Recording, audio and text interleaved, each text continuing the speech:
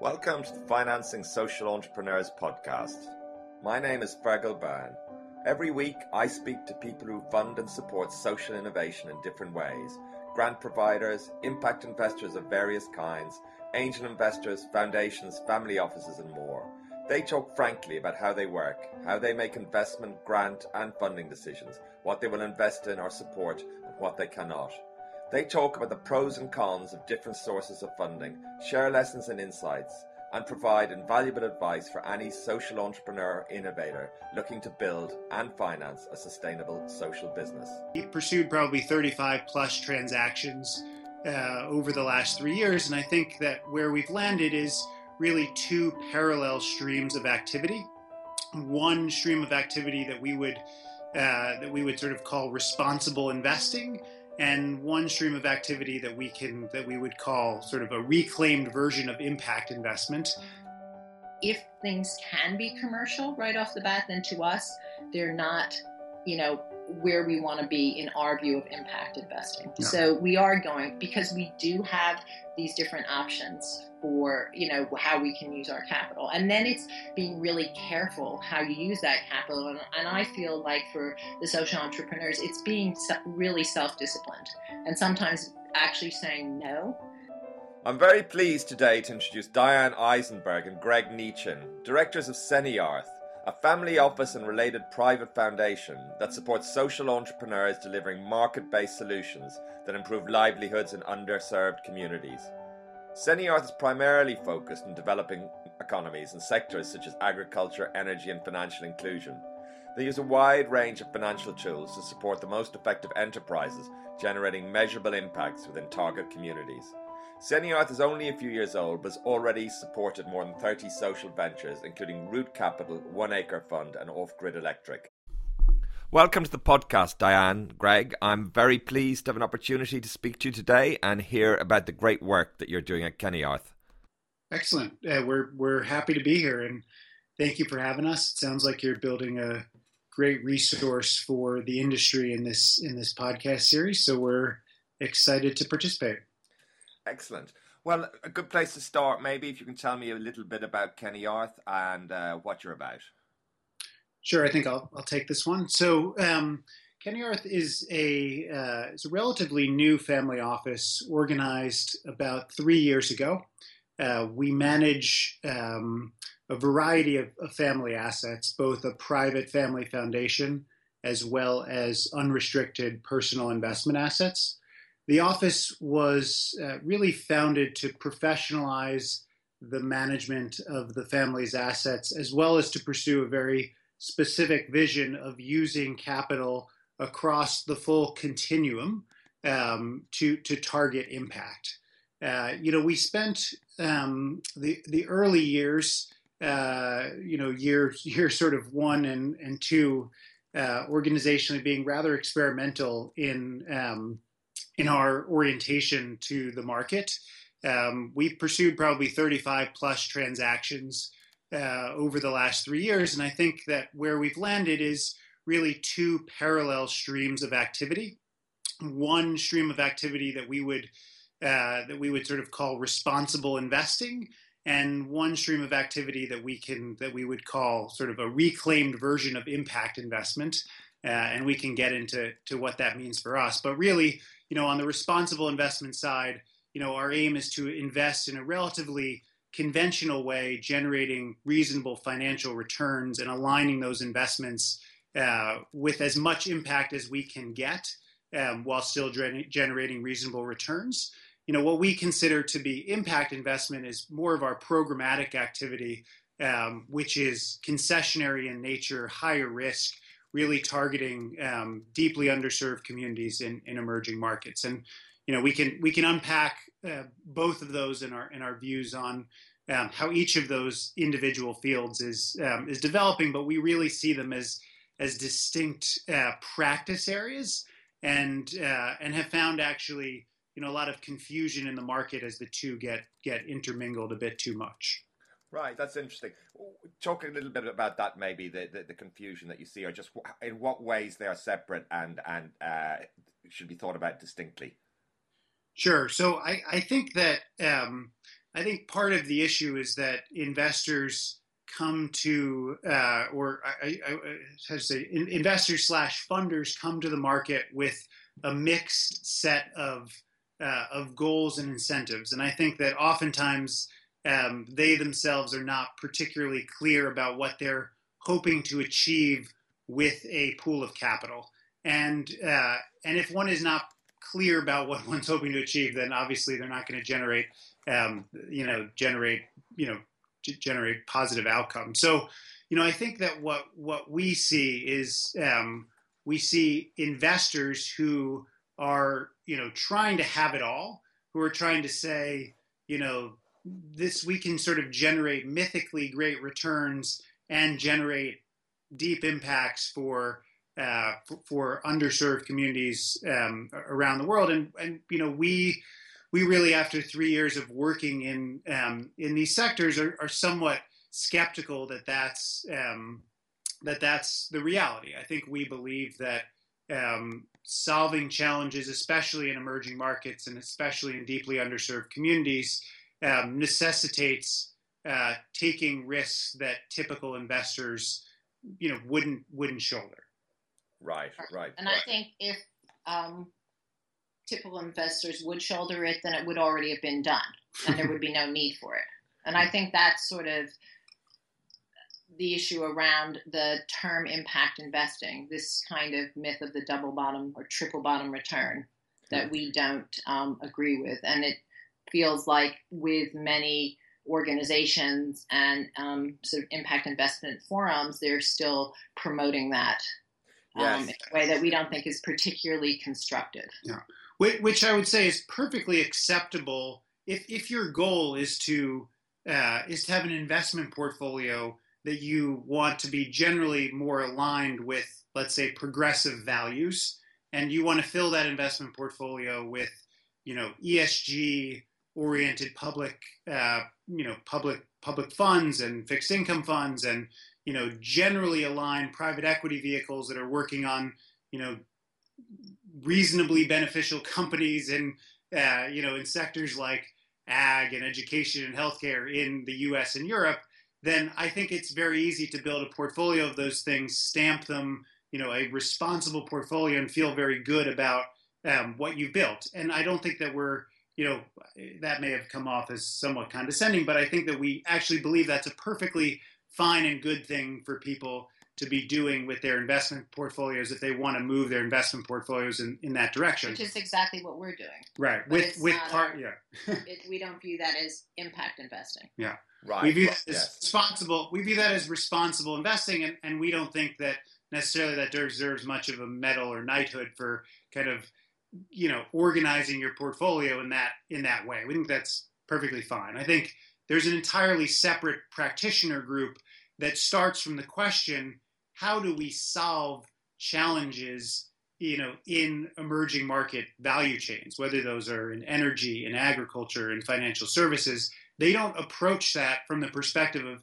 how do I, make a certain return hurdle in this market. They approach it as what is the obstacle, what's broken in the market, and how can we solve that with capital, be it an investment, a grant, a program-related investment. The goal is solve the problem, not generate a return. Great, that's fascinating. That's very interesting, and it's very. It is a really important question, I think, and I was speaking to Kevin Starr at Malago about exactly this last week, and he talks about three pots of money. He talks about free money, which are the kind of grants and so forth, and the maybe money, and which is money which is willing to accept lower rates of return or higher risk, or to fund riskier projects, and then what he calls real money, which is more the venture capital or real money that's going into projects that are scalable and have shown that they there's a market there and so forth. And I suppose one of the big questions there is how much maybe money is there really out there. And I think you're alluding to that in some way as well. Well, I mean, we would sort of frame that as, I suppose, grant concessionary and sort of market rate returns. But when you say, venture capitalism, real returns, how much money have venture capitalist firms thrown down the drain?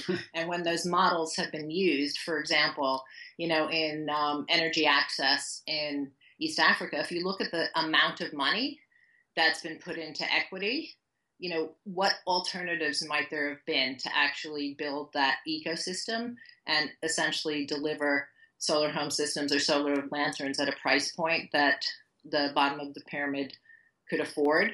And I think that I would even sort of challenge the use of venture capitalist models as the most efficient ways to build these ecosystems and to kind of build markets, which is, again, I think something that's being peddled as part of this impact investment, new world.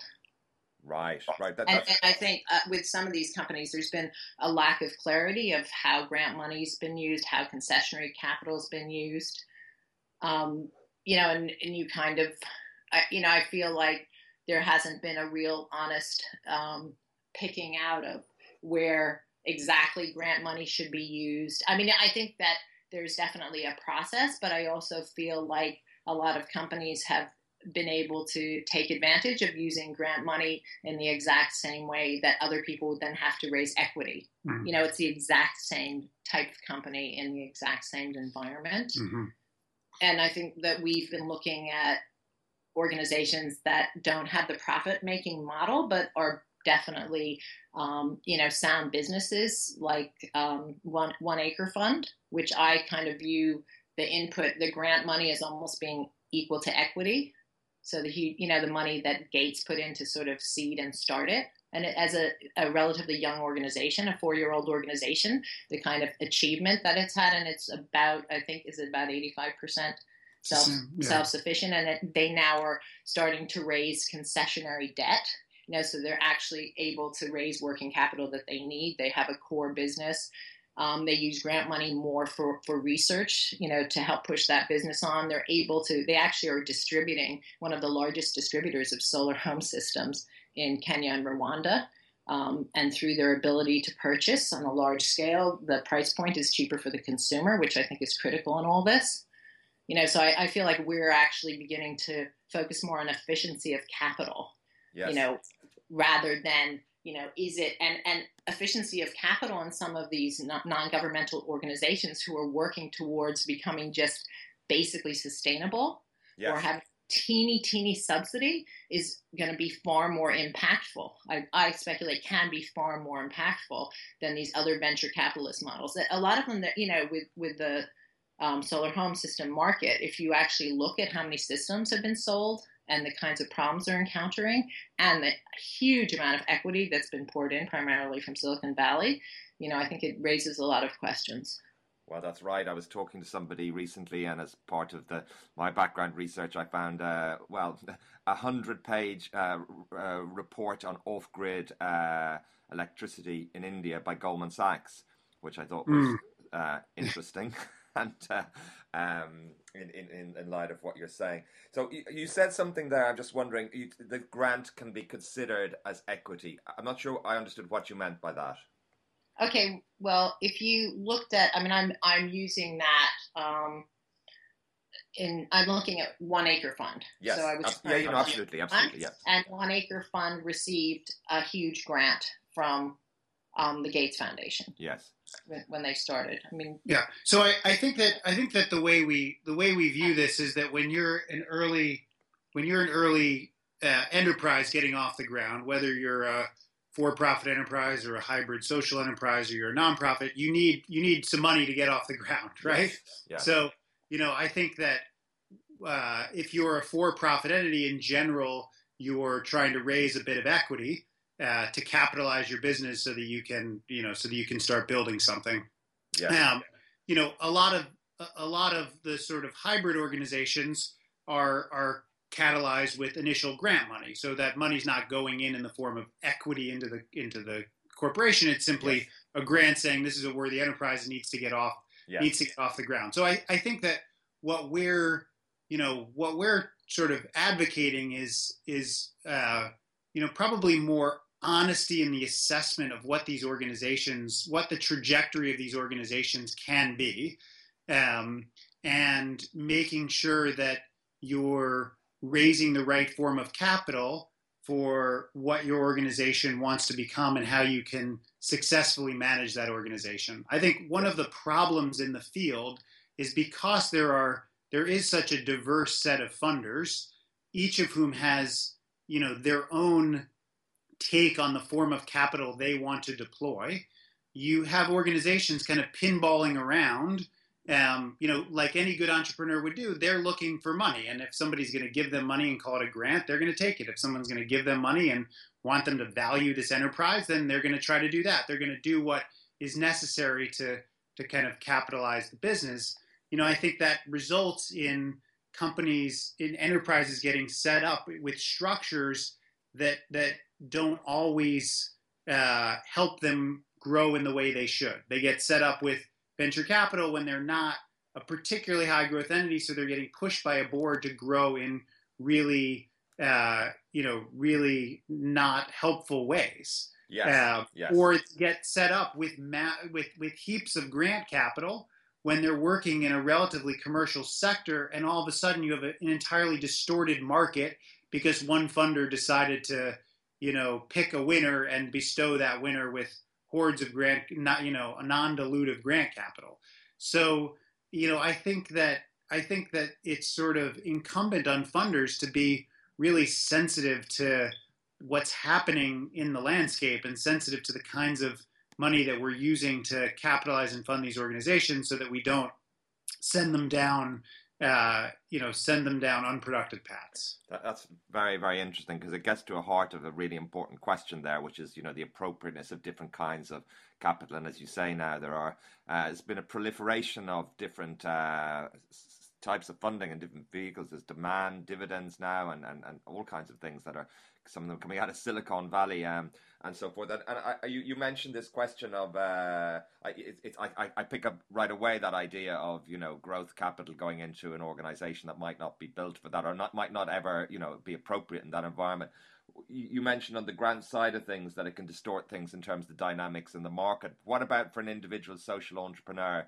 You talk a little bit about that, the impact of maybe taking on a grant, or maybe just look at it through that lens. If you are a social entrepreneur, what would be one or two of the questions you would ask that they should ask about whether or not to seek grant funding? So I think that I think one of the challenges of grant funding is sort of understanding how long that grant funder is going to support your organization, and really understanding where is that grant capital going to get you, and what's going to sort of sit behind it, right?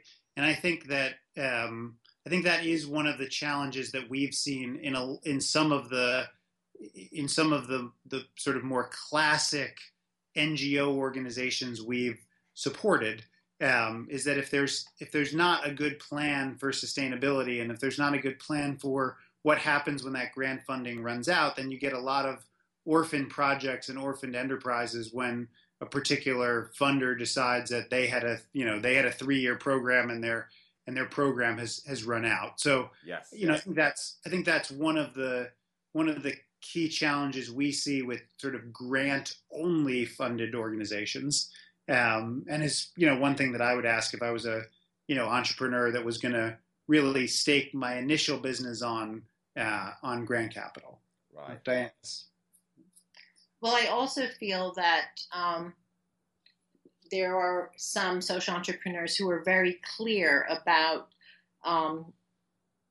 the fact that they're very clear that they have a pathway to sustainability, but they may be wanting to have sort of additional or additive programs that couldn't be justified unless they had grant funding. So, for example, Frontier Markets, which is based in India, and it's a last mile distribution company that we have just awarded a grant to.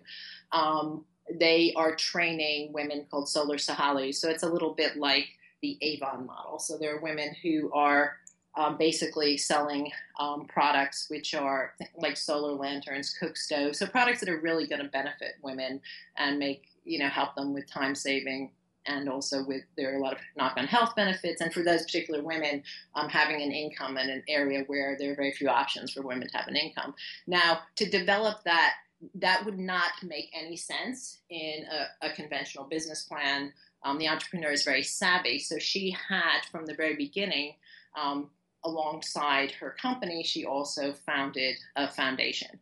But she's very disciplined about how she asks for money and for what she asks for money. So we view that as really something that I think other social entrepreneurs could look to as a model for something that is exemplar. Right. That's very interesting. That's very interesting. Now, you talked earlier on about investing across the full continuum. I'm not sure if that's the right words you used. Why is that important to you? And maybe then we could talk a little bit about some of the investments that you've made, some of the fundings that you've made, and how that's evolved. Sure. So, I think that I think it's important to us for a few reasons. I think that we generally are working in areas where there is some commercial dynamic in play, and we're trying to stimulate markets. Whether we're doing that with a grant or a program-related investment or sort of a pure investment, we're working in ecosystems that are moving generally in the direction of commercial sustainability, and so we believe that having the flexibility to use this full continuum of tools, gives us a really unique way of engaging in markets, where we can come from a solution first mentality and match it with capital versus saying, it's going to be X, Y, or Z, and it has to be that. So I think that's, that programmatically is why we use the full continuum of tools. I think that, if we sort of take that one step up at a macro level, why do we pursue both responsible investing initiatives that are intended to generate financial returns and programmatic initiatives which are, intended to solve problems? I think that's because, we are at the moment maintaining a foundation endowment, and we quite frankly just couldn't deploy all of our, if we wanted to deploy all of our assets responsibly overnight in all of these program areas, I don't think we're at a point where we believe we have good answers for how you sort of pour that capital into the program area. So I think that it's sort of a fiduciary responsibility that we would take on to say, in the absence of, a whole suite of programmatic investments, we're sitting on capital, and we should invest that capital to earn returns that can be put to good use in the future, and we should do that in the most responsible way we can. Right, that's very interesting. Now, can you talk a little bit about the breakdown between different kinds of funding that you have historically provided? What's grants or what's more investments, and the kinds of sums of money involved? You can say anything about that? Sure. I mean, we can talk about sort of, the general size of the transactions that we're working in on the programmatic side, and then I guess we can talk a little bit on the responsible investing side. I think on the programmatic side, on sort of an enterprise basis or even a fund basis, I think we generally work between $500,000 to $3 million per enterprise. I would say that we certainly have done much smaller things than that, and we have some flexibility to do some bigger things, but that's really been the sweet spot for us on our programmatic investments. On the responsible investing side, I think it's an entirely different range, given the kinds of investments and funds that we're making on that side. And it's an order of magnitude larger, but but that's sort of generally the kind of sizes we're working with. That's very interesting. Can you talk a little bit about this question of for-profit and not-for-profit, and how you look at it, and maybe a sense of how you think it's being talked about or being enacted within the industry generally? Well, I think that in some ways it's, again, a little bit like Greg was saying, you kind of look at what the problem is and what the best solutions are to the problem. So a little bit what he was speaking to, what sort of capital is appropriate, I would say, depending on what the problem is you're trying to solve, will it ever viably be commercial?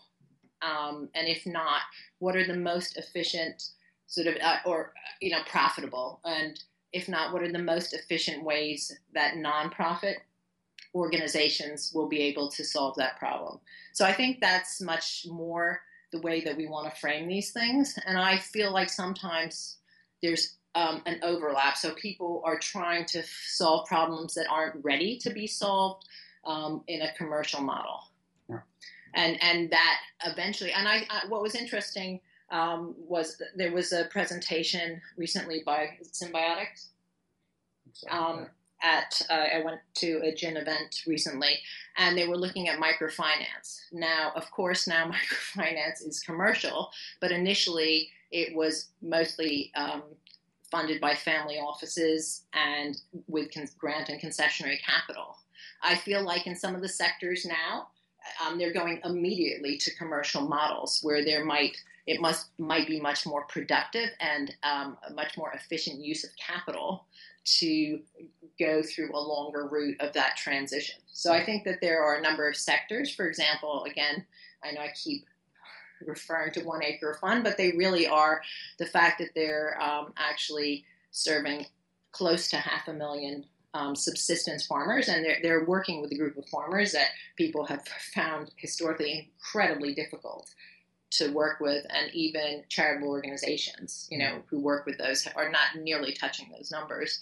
I think that there's a possibility that they may very well be self-sufficient and self-sustaining in a relatively short period of time. Yeah. So I guess that I would like to have sort of that distinction. And I think, speaking to what Greg was saying, if things can be commercial right off the bat, then to us, they're not, where we want to be in our view of impact investing. No. So we are going, because we do have these different options for, how we can use our capital. And then it's being really careful how you use that capital. And I feel like for the social entrepreneurs, it's being really self-disciplined and sometimes actually saying no to certain capital and saying no. I mean, we know social entrepreneurs who've actually turned down capital because we know one, because he didn't feel he was ready organizationally. Now, 3 years on, he's taken on a substantial grant. He's growing. He's incredibly well respected. But there aren't many social entrepreneurs who would have turned down, a capital by saying, "I'm sorry, but I'm not ready to take it." Yes, that's very interesting. It's very, very interesting. I just wanted to talk a little bit about pilot schemes.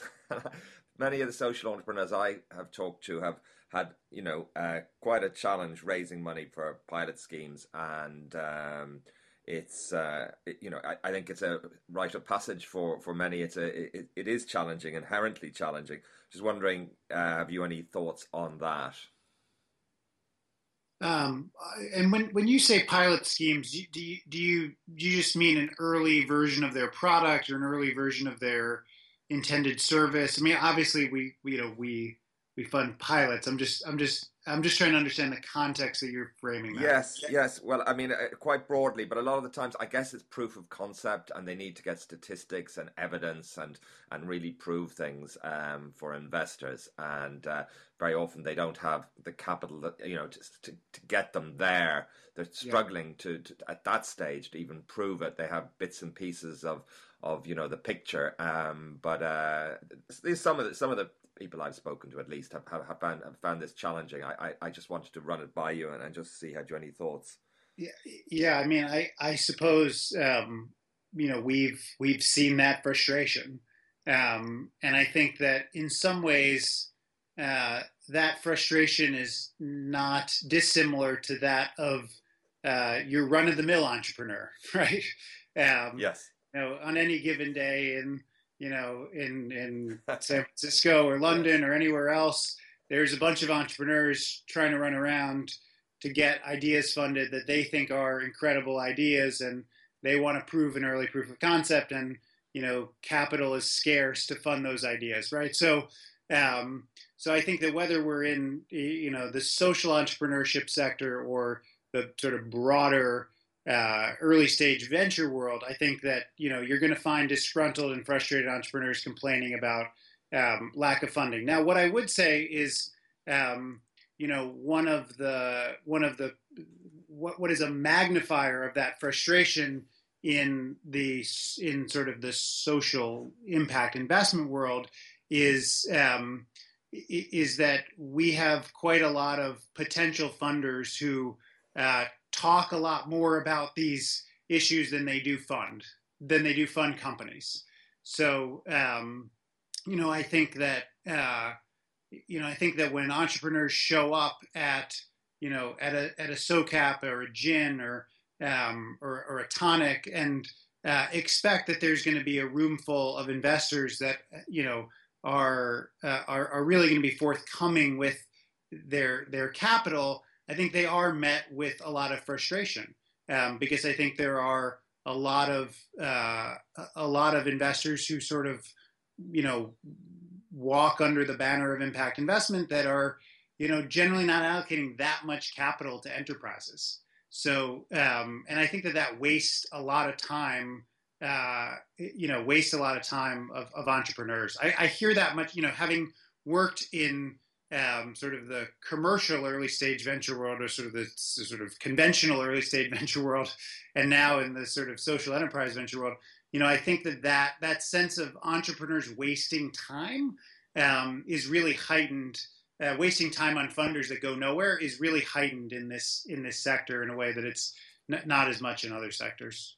Right, that's very interesting. I was wondering whether one more question before maybe just going on to talking about the social entrepreneurs themselves, maybe how they approach you and maybe some advice in general around that, if that's okay, if you've got a moment.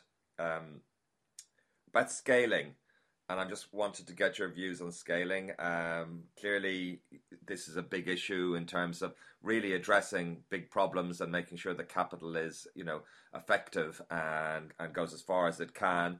At the same time, some of these problems are so complex in a sense that certainly at the early stages, it's difficult for a social entrepreneur to really understand and I guess refine their approach to solving the problem before even thinking about scaling.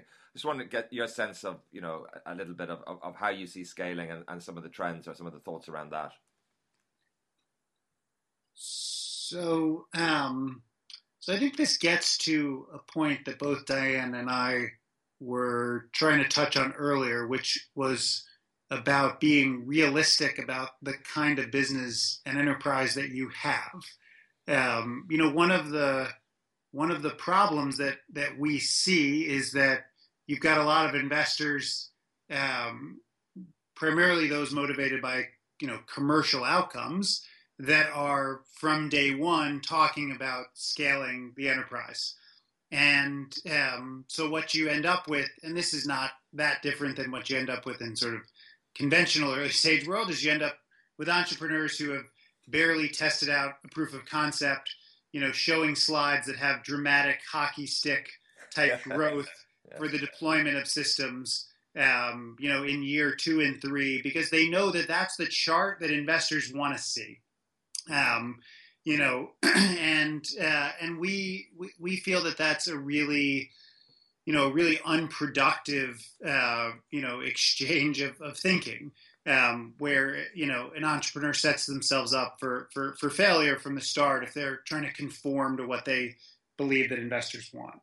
And ironically, that's a chart that we don't like seeing. Yeah. So we far prefer when we have an entrepreneur who's actually realistic. And Yes. who understands that it doesn't matter. A sign of a really good entrepreneur is, of course, you try and, mitigate against any, you have to know what kind of obstacles and problems you're going to have, and you have to look at, mitigation, but you also know that there's always going to be something that you just couldn't anticipate. Yes. And, I spoke to somebody. and that never happens. And I think that you then I think that's the problem, again, with using this conventional venture capitalist model. Yes.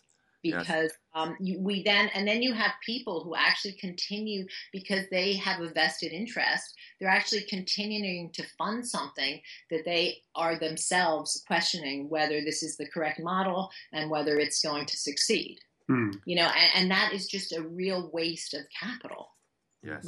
Regardless. Yes. I think again, I think some of the people who are going into challenging markets and trying to find innovative solutions, when they choose this model, to me, it might make them less of a social entrepreneur. Mm-hmm. Right. And I don't see how they're any different from an entrepreneur. Mm-hmm. Yes. That they just happen to be choosing those markets. But, I think people who are true social entrepreneurs are taking different approaches. So, for example, as I said, frontier markets, and I think we're seeing more and more of those people. But I feel like a lot of investors have not really thought about these differences, because people are just so used to this sort of conventional venture capitalist hockey stick model that, and I mean, you can extend this to when you use that model, what kind of exits are these companies going to have? Right. Yeah. And that's a whole nother issue connected to this. And I feel like there's, again, at these sort of events, there is not enough dialogue devoted to addressing these sort of issues. And it's all about squabbling over, 100 or 200 basis points in returns. Yes. And is it really competitive, and can we demonstrate, so that we can have, this will be sustainable, this will grow, because then all of a sudden pension funds are going to come in. I mean, this is completely irrelevant at this point, but that seems to be, there's just far too much focus on that. Yes, that's very interesting. I spoke to an academic recently who talked about an aspect of this where he talked about solutionitis, but that's people spending a lot of time coming up with kind of solutions or thinking about, not all apps, but that kind of thing at the expense of really understanding the problem, and that which takes, a long time in these complex, intracted situations where, interdependencies of all kinds and ecosystems and so forth. Maybe just one last point on that is... Can I just say, to sort of follow up on that statement, there is a small mini-grid, microgrid company in Papua called Electric Line Industries. And they have, when you were talking about piloting, they actually provide electricity through, they have a central panel, and it's for an entire village. So the village is very small. It's like 50 households. And they have spent 2 years actually watching the behavior of people in this village to see how they're using energy. Yes. And so they're now going to be, rolling out another 5 villages, and that has completely changed their business plan, actually watching people's behavior and talking to people. Now, this was not done in what happened in East Africa, which was like some sort of, forest fire or something, this huge eruption, that sort of just patience of really seeing how people behave and really interacting with people, so that you understand the market and can actually build it out correctly and build it out cost efficiently, because you actually then know that you're providing a product that is the right product for the consumer. It is rarely done. And again, I believe one of the faults are these traditional models, and what Greg was saying, the kind of pressure that's just put on for this like rapid growth. Yes. It's a theme. Sorry, my voice is breaking up there. I heard myself again. Just the last point on that. That's really fascinating, Diane. Are you optimistic? I mean, we talked about more of these conventional financial models coming into the social entrepreneurial world, and there's a lot of talk, a lot going on, a lot of organizations. How much actual capital, as you say, is another question. But it's hard to get away from the influence of these ideas. Are you optimistic that there will be growth in alternative forms of investment that are more suitable to social entrepreneurs, or more ideas about that? And where do you see that prospect coming from? Yeah, so I think that we're optimistic on the responsible investing side of our portfolio. So I think most of this discussion has really centered on the programmatic work we do under the banner that we would call impact investing. And I think that we do have quite a lot of skepticism. We believe that there are, a small group of really good actors on that side that are trying to push things forward. And so even though we have skepticism, we have a great deal of perseverance, and I think that we're committed to sort of continuing to try to have big impacts in those markets.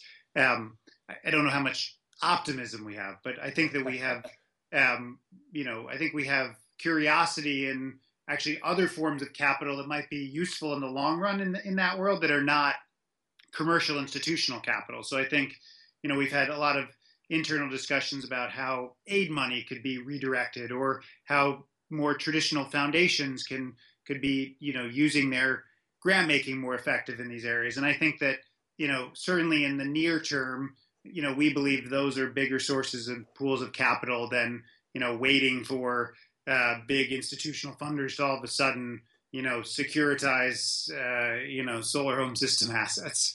I would say that we have optimism on the responsible investing side of our portfolio, and we've anchored a number of early managers that are doing really good commercial investing that has really good impact. So I would, two examples of that.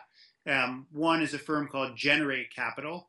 They're a U.S.-based specialty finance company that funds energy efficiency and renewables projects in the U.S.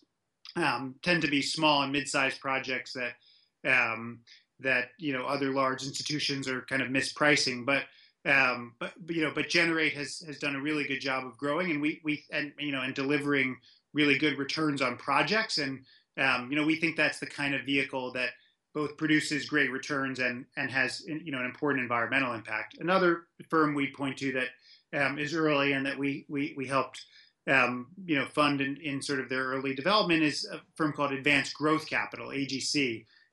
They're doing factor finance, which is essentially a form of trade finance or supply chain finance that helps in a lot of retail and agricultural value chains.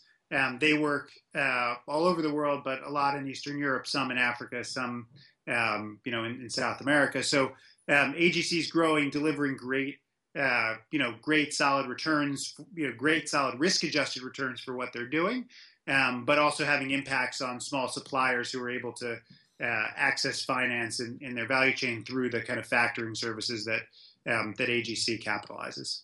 Great, that's fascinating.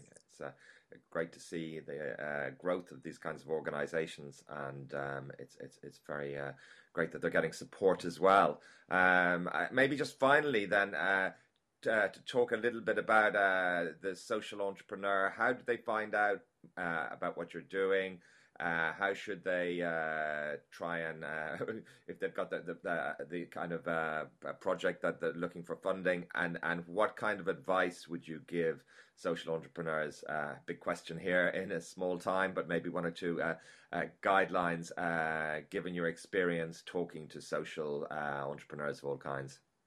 Sure. Yeah. I mean, I guess I would repeat that I don't think the advice that we might give is probably not dissimilar to advice we would give to any entrepreneur, when they're seeking funding, whether they're sort of a social entrepreneur or conventional entrepreneur. I think that's to be focused about what they're doing, to use their resources in a really capital efficient way, and I'd say specific to approaching funders, really knowing who they're approaching, knowing what the specific areas that funder is interested in, knowing what they funded before,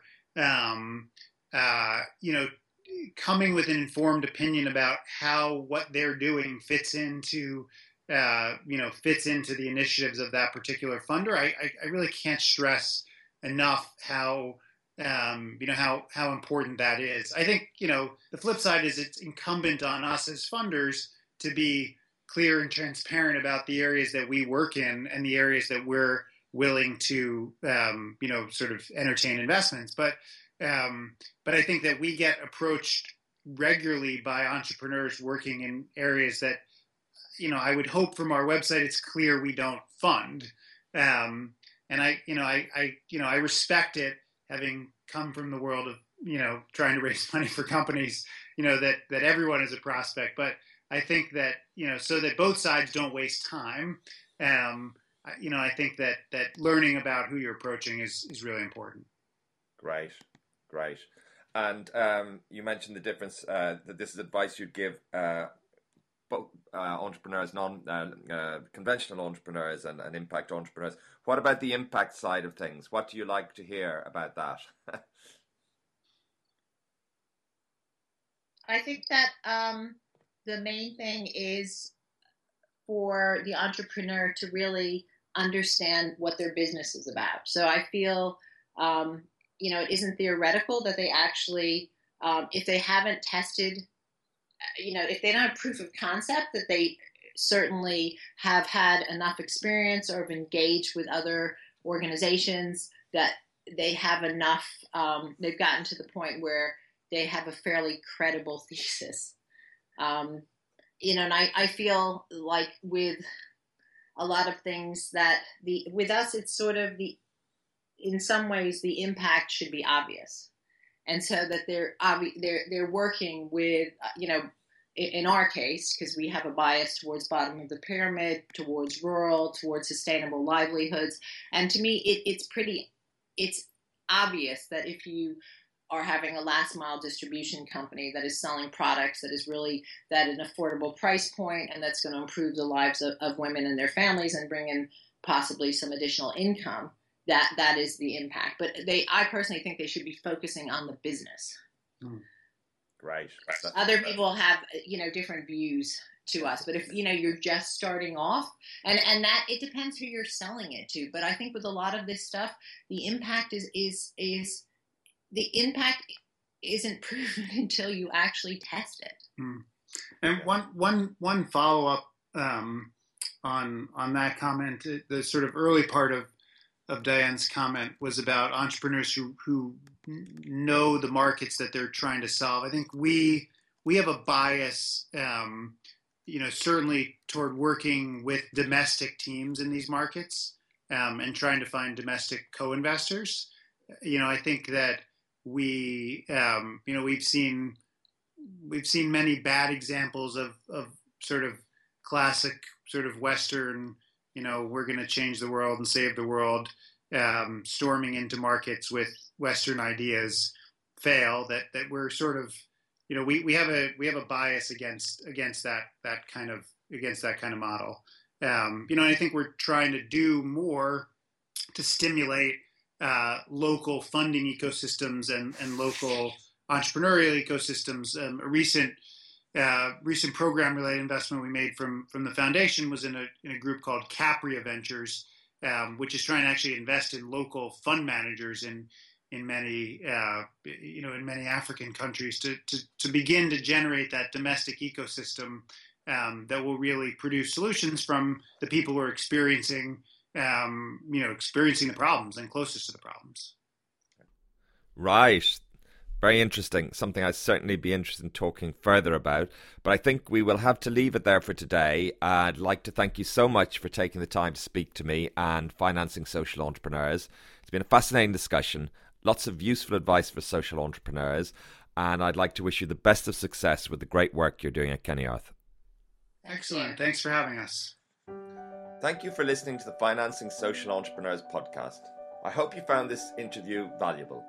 Please make sure to visit financingsocialentrepreneurs.com and subscribe to make sure you don't miss any future podcasts. This podcast is brought to you in collaboration with Echoing Green. Echoing Green drives social progress further, faster, via its Global Social Entrepreneurship Fellowship, now running for 30 years.